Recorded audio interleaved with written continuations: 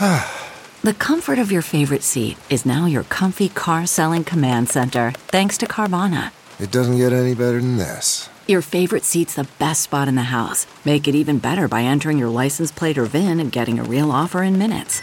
There really is no place like home. And speaking of home, Carvana will pick up your car from yours after you finalize your offer. Visit Carvana.com or download the app and sell your car from your comfy place. What makes a life a good one? Is it the adventure you have? Or the friends you find along the way? Maybe it's pursuing your passion while striving to protect, defend, and save what you believe in every single day. So what makes a life a good one? In the Coast Guard, we think it's all of the above and more. But you'll have to find out for yourself. Visit gocoastguard.com to learn more.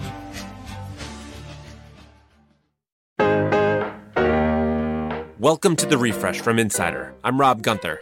And I'm Carrie Donahue. It's Monday, September 12th, and we're here with you updating the news all day, every weekday. Here's the latest. Just as we've stopped hearing that constant refrain that empty store shelves are due to supply chain issues, a possible rail strike could bring it all back. Even though several unions have reached agreements with railroad companies, others are still holding out for better deals. A strike could cost the U.S. economy $2 billion a day. Biden administration officials are attending the talks, trying to help facilitate a deal before the Friday strike deadline. The UK is still observing the death of Queen Elizabeth. Here's what's going on today. King Charles III addresses Parliament for the first time as king. The ceremony, held at Westminster Hall, is an important ritual that underlines the relationship between government and the monarch. Next, Charles will tour the four nations of the United Kingdom, England, Scotland, Wales, and Northern Ireland. And the Queen's coffin is making its way from Edinburgh to London. The public will be able to visit the Queen lying in state in Westminster Hall for 4 days. Filling up your tank is getting cheaper. Gas prices are continuing to drop across the U.S. The average cost is now $3.71 per gallon, the lowest it's been since hitting its peak in June. AAA says demand for gas has fallen recently, especially after Labor Day and the end of the summer driving season, so we could see prices dropping even more. U.S. News and World Report's annual college rankings is out today. Princeton is number 1, MIT is number 2, a bunch of other big-name schools are tied for 3. But does this list even matter anymore? This summer, a Columbia University math professor upended the ranking system, revealing that his school fudged the numbers to score second place last year. It's opened up bigger questions about how expensive elite schools are self-reporting data that shape the entire higher ed landscape. Education Secretary Miguel Cardona recently called the list a joke. A new test is being hailed as a potential game changer for cancer screening. The Galleri test looks for cancer DNA in a person's blood well before the patient shows symptoms. In one study out of England, 6,000 adults were screened using the new test, and it detected the disease in dozens of participants. Each cancer was in the early stages. The technology is still in development, but doctors hope routine early detection could help save lives.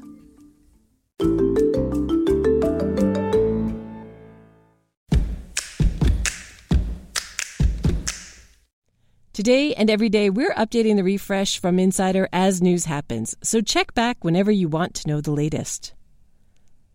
Coming up, we talk about how one man grappled with the stigma of monkeypox. Scientists say they've made the strongest link ever between air pollution and lung cancer, and their findings offer clues in how the cancer develops, especially among non-smokers. Researchers at the Francis Crick Institute in London say their findings could lead to more targeted drugs to treat and even prevent illness. With climate change expected to cause more air pollution, the discovery may have come at a critical time. A group of middle school boys in Rhode Island thought their teacher was a creep, so they took matters into their own hands. According to the Boston Globe, the boys reported their teacher for being inappropriate with female students, but the adults didn't take their complaints seriously. So the boys started a database that tracked their teacher's actions, like ogling girls at class or giving them pet names, repeatedly asking them to dance for him. Now, the boys' database is being used in an investigation against the teacher for allegedly stalking a middle school girl. We all remember Aretha Franklin as the Queen of Soul, but recently released documents show the FBI was more interested in her connections to communist and black liberation groups. After a journalist submitted a Freedom of Information request in 2018, her 270-page file has been unsealed. It shows the FBI was keeping tabs on Franklin's civil rights activism and her friendship with Martin Luther King Jr. and Angela Davis. Ultimately, the Bureau decided there was no cause for alarm. Hardly a sign of RESPECT. Cards Against Humanity. It's known for its not safe for work card game, and I know all too well. One time I got stuck playing with my in-laws, and I do not recommend. Anyway, now, if you buy a box in a state with an abortion ban in place, it'll donate the proceeds to abortion funds. When shoppers place an order, they'll get a pop-up telling them about the donation, with an option to chip in an additional $5. There's also a button for pro-life shoppers. If they click it, another $5 donation will automatically be added to their cart. A spokesman says the promotion will remain until Cards Against Humanity runs out of money or Clarence Thomas dies. Theater goers hoping to see Lea Michele in Funny Girl on Broadway will have to sit and putter a little while longer. The Glee actress just started her eagerly awaited run as Fanny Bryce last week, but tested positive for COVID-19 over the weekend. She's not expected back until September 20th. Mask mandates at Broadway shows are over. They went away back in July. Only one production, The Kite Runner, is still asking audiences to mask up.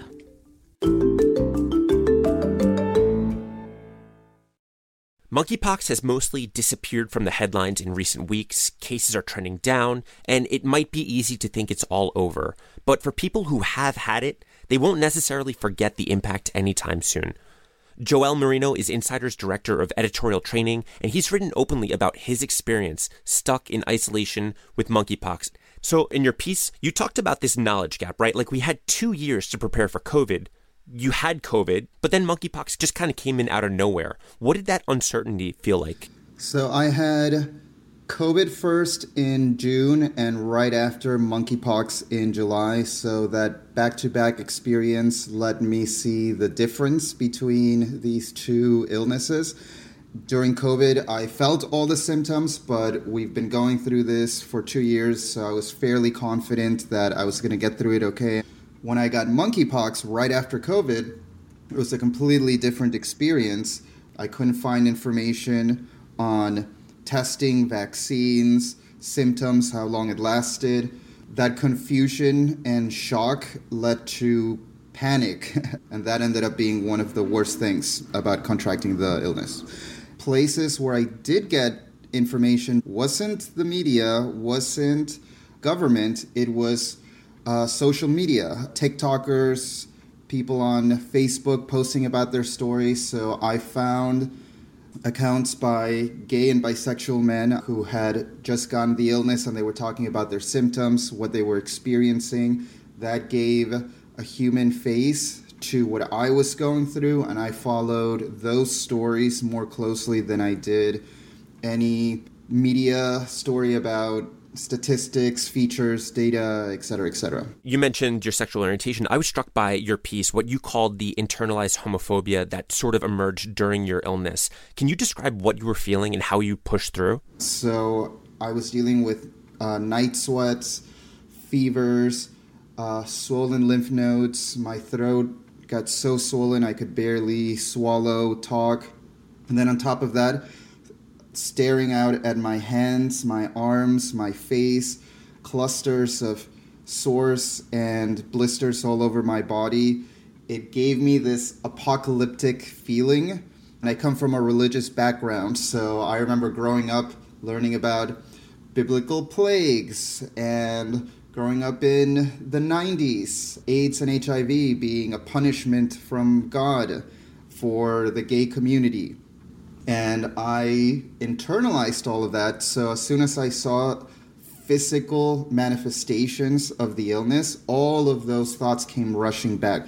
Again, everyone was focusing on, this is how you know if you have monkeypox. These are the physical symptoms. Nobody was talking about the psychological toll of an illness that you can see on your body. And so how did you get through that? Humor and gay media. I didn't talk to many friends through this, mostly because I couldn't talk. Literally, my throat was very swollen. I felt I couldn't really talk with my parents or family about this just because they are very religious, and talking about gayness, homosexuality is still something we don't openly chat about. So I watched a lot of RuPaul's Drag Race. I named some of my blisters just to keep myself entertained. There was one I called Postule Malone. Another one I called Blister Mistopheles for any Cats fans out there. I wanted to make sure I was avoiding cabin fever on top of my actual fever. Monkeypox might be out of the news, but it doesn't seem to be completely going away. Do you have any advice for anyone who gets sick going forward? Don't do what I did, which is just close up and just think I could get through quarantine by myself. If you have a support system, reach out to your friends. Don't be embarrassed by it. Let them know I'm going through this. It's very tough. So take care of yourself, get vaccinated, talk to people. It's important that people know that this is something that's affecting their loved ones, their coworkers. Don't hide it. The more that people know this is out there, the more information we'll have and the more support the community will have. Joel, thank you so much for sharing your story with us. Thank you for sharing this story with your listeners. Joel Marino is Insider's Director of Editorial Training. Make sure to follow The Refresh from Insider on Apple Podcasts, Spotify, or wherever you listen to podcasts. And please leave us a rating and review. It helps other people discover the show. I'm Carrie Donahue. And I'm Rob Gunther. Talk to you soon.